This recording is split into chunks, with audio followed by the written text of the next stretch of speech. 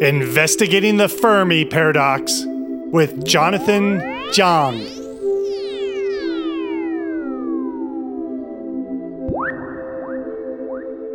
I'm just an ordinary guy.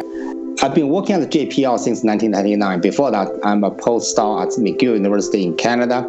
Then I did my degree in Toronto. Currently, I'm a scientist at JPL. And introducing special guest, William Rowden. I'm a former coworker of Lance's with lifelong interest in science fiction and science. This series started in episode 133. Why don't you go ahead and talk about the conclusions of your paper? Because it talks about topology of the galaxy and the time frame. Yeah, I guess that's about it. Those were two unique features to me that you brought up with this paper that I've never seen before. We have the galaxy models, okay? We have the star formation models. Not only models, we have a lot of observation to prove that. We have a lot of knowledge. We know what is the main sequence stars and so on. Besides that, the most important parameter, those parameters are somewhat not very known much, is three. Okay, so we have to play the game, okay, like random games. The first is probability of embryogenesis. Okay, that's equation number 5. We have to play the games. And another is evolution time, the time needed for the intelligence to appear. Okay, this, yes, we also play. It's like another parameters. The third is self-destruction rate. Okay, the probability of self-destructions. So in the computer game, our model is that those three parameters we play random. Okay, it's called Poisson processes. Besides that, every other things, is objective. And we have literatures to back up. Even the supernova, the rate of supernova and distribution of supernovas, and we have observations. Right. For that, yeah. What is the impact that you found on the rate of supernovas on the probability of extraterrestrial intelligence? Yes. This is very makes sense, which is not hard. Okay, this is figure number 3. And also figure number 2 is Professor Jiang likes that because he wants to show the equilibrium of about 50 billion years. But all those number 1 and number 2, it shows the density of the civilization, intelligent density, where they distributed in terms of space and time. Okay, and about 4 kpc from the center and 8 billion years from the beginning. Now, figure number 3 is the supernova destroyed life. Okay, number of the life being destroyed by supernova based on the criteria is about the same. It's about the same. It's the most life will be destroyed about 4 kpc from the center, 8 billion years from the beginning. But this makes sense because there's more people. Yeah. Okay. So the figure number 3 is not that important, and because my students like that, they want to show that. Okay, let's show that. Yeah. So there's nothing special like supernova.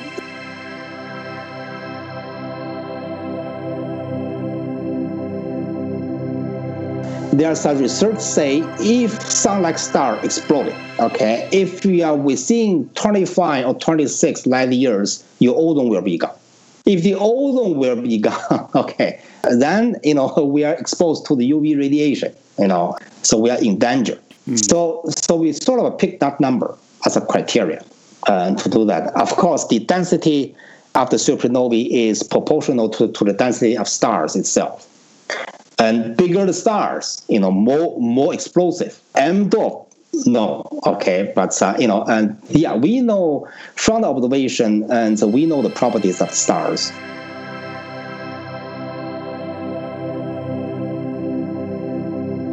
So here's how I interpreted the paper, and I may have some misinterpretations, but So the galaxy is this large area of space, and we are out on sort of on the edge of it. That's right. Yes. Not exactly, but roughly.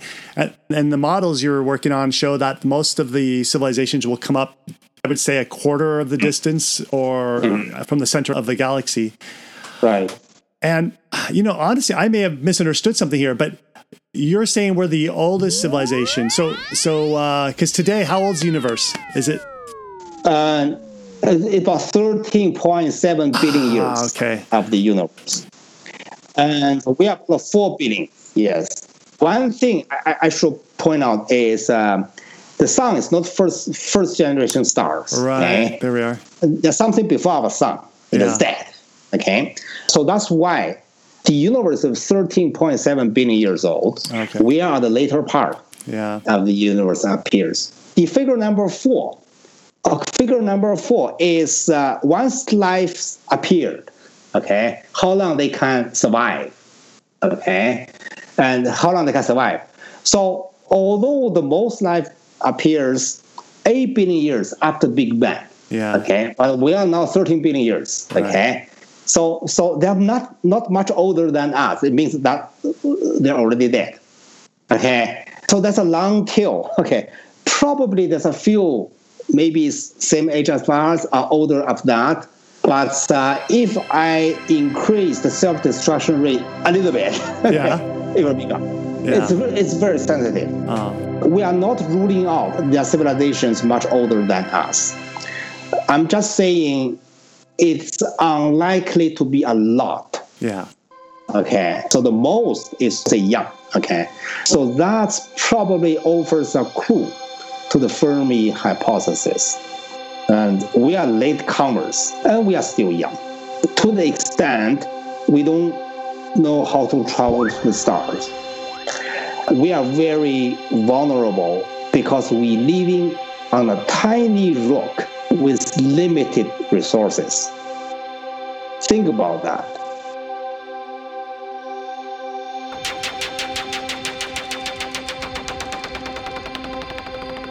And we hate each other.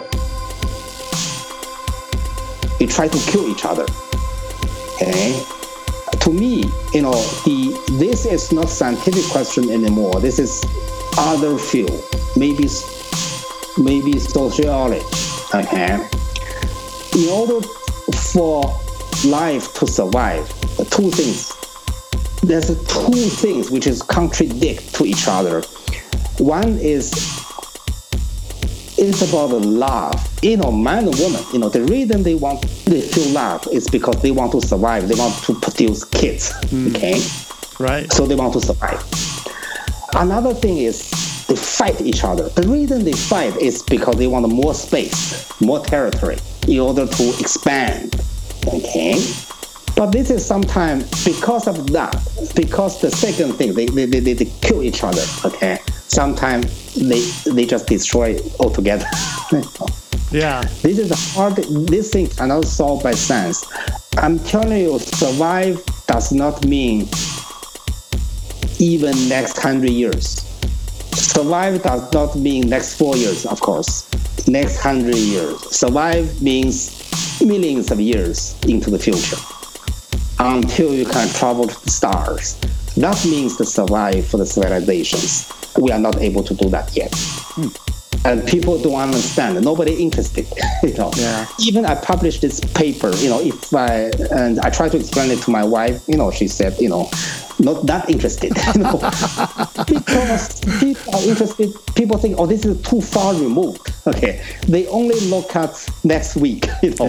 Maybe in 20 years, my daughter will have a kid, or maybe next 4 years. Okay, that's only all the focus on, all the fight, all the hate, all the love is in the near term. Nobody interested in the long term.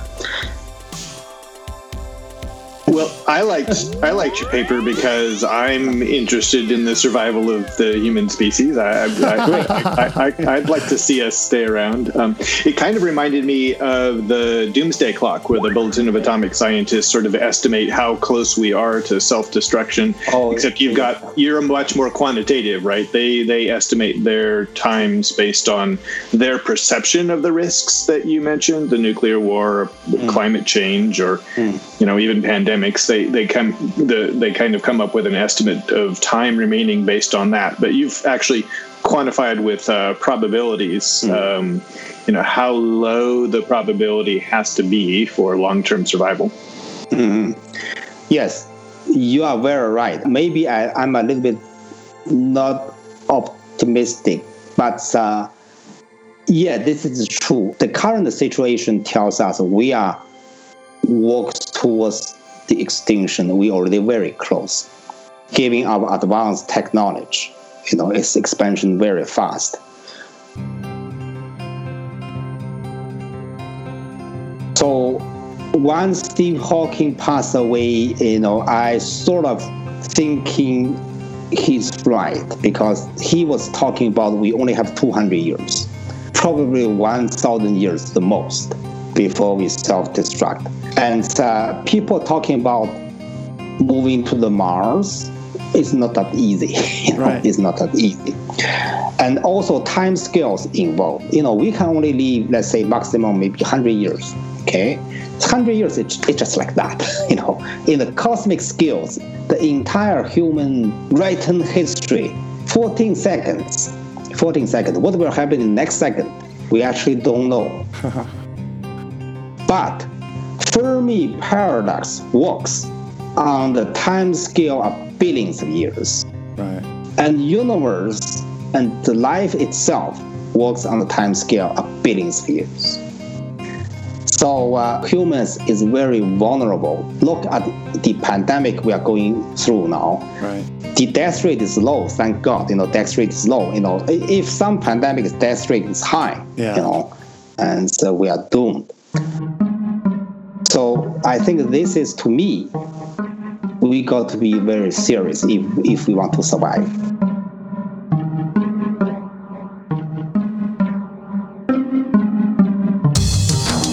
It's the 22nd century, and although there's no faster than light drive, governments and religious organizations fund voyages by giant ships that spend multiple generations in voyage to Earth-like exoplanets.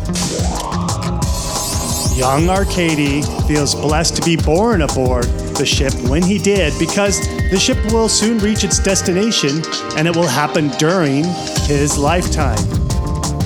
But he's heartbroken that instead of being trained as a pilot, he is stuck training to be a farmer, because those skills are more important for creating their civilization and completing the abandonment of Earth and the troubles they left behind.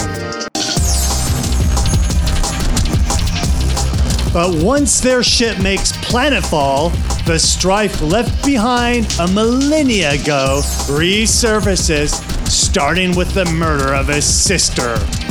After the mysterious disappearance of other generation ships, Arkady, now an officer of the Space Force, suspects that someone close to him is killing his people. This murder investigation space opera is a novelette by Lancer Kind, and it's called Memories Victims. It is available on Amazon and Barnes & Noble's Nook. Open up your podcast player and check out the show notes that came with the show, and you will see links that are about the matters we've talked about. For example, you'll find a link to the paper that was authored by Xiang Cai of San Diego High School, Corona, California. Jonathan H. Zhang, Jet Propulsion Laboratory, California Institute of Technology, Pasadena, California. Kirsten A. Fay. She's also of JPL. Yuk L. Jung, Division of Geological and Planetary Sciences, California Institute of Technology, Pasadena, California. And you'll find other things like references and links to the Fermi paradox and anything else that we talk about in the show.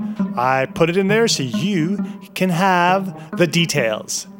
If you don't have the show notes and you're not using a podcast player, go back to the website where you downloaded this MP3. If you're like my friend Lori and you missed the first episode, go find the archive by typing in Lancer Sci-Fi Thoughts Archive.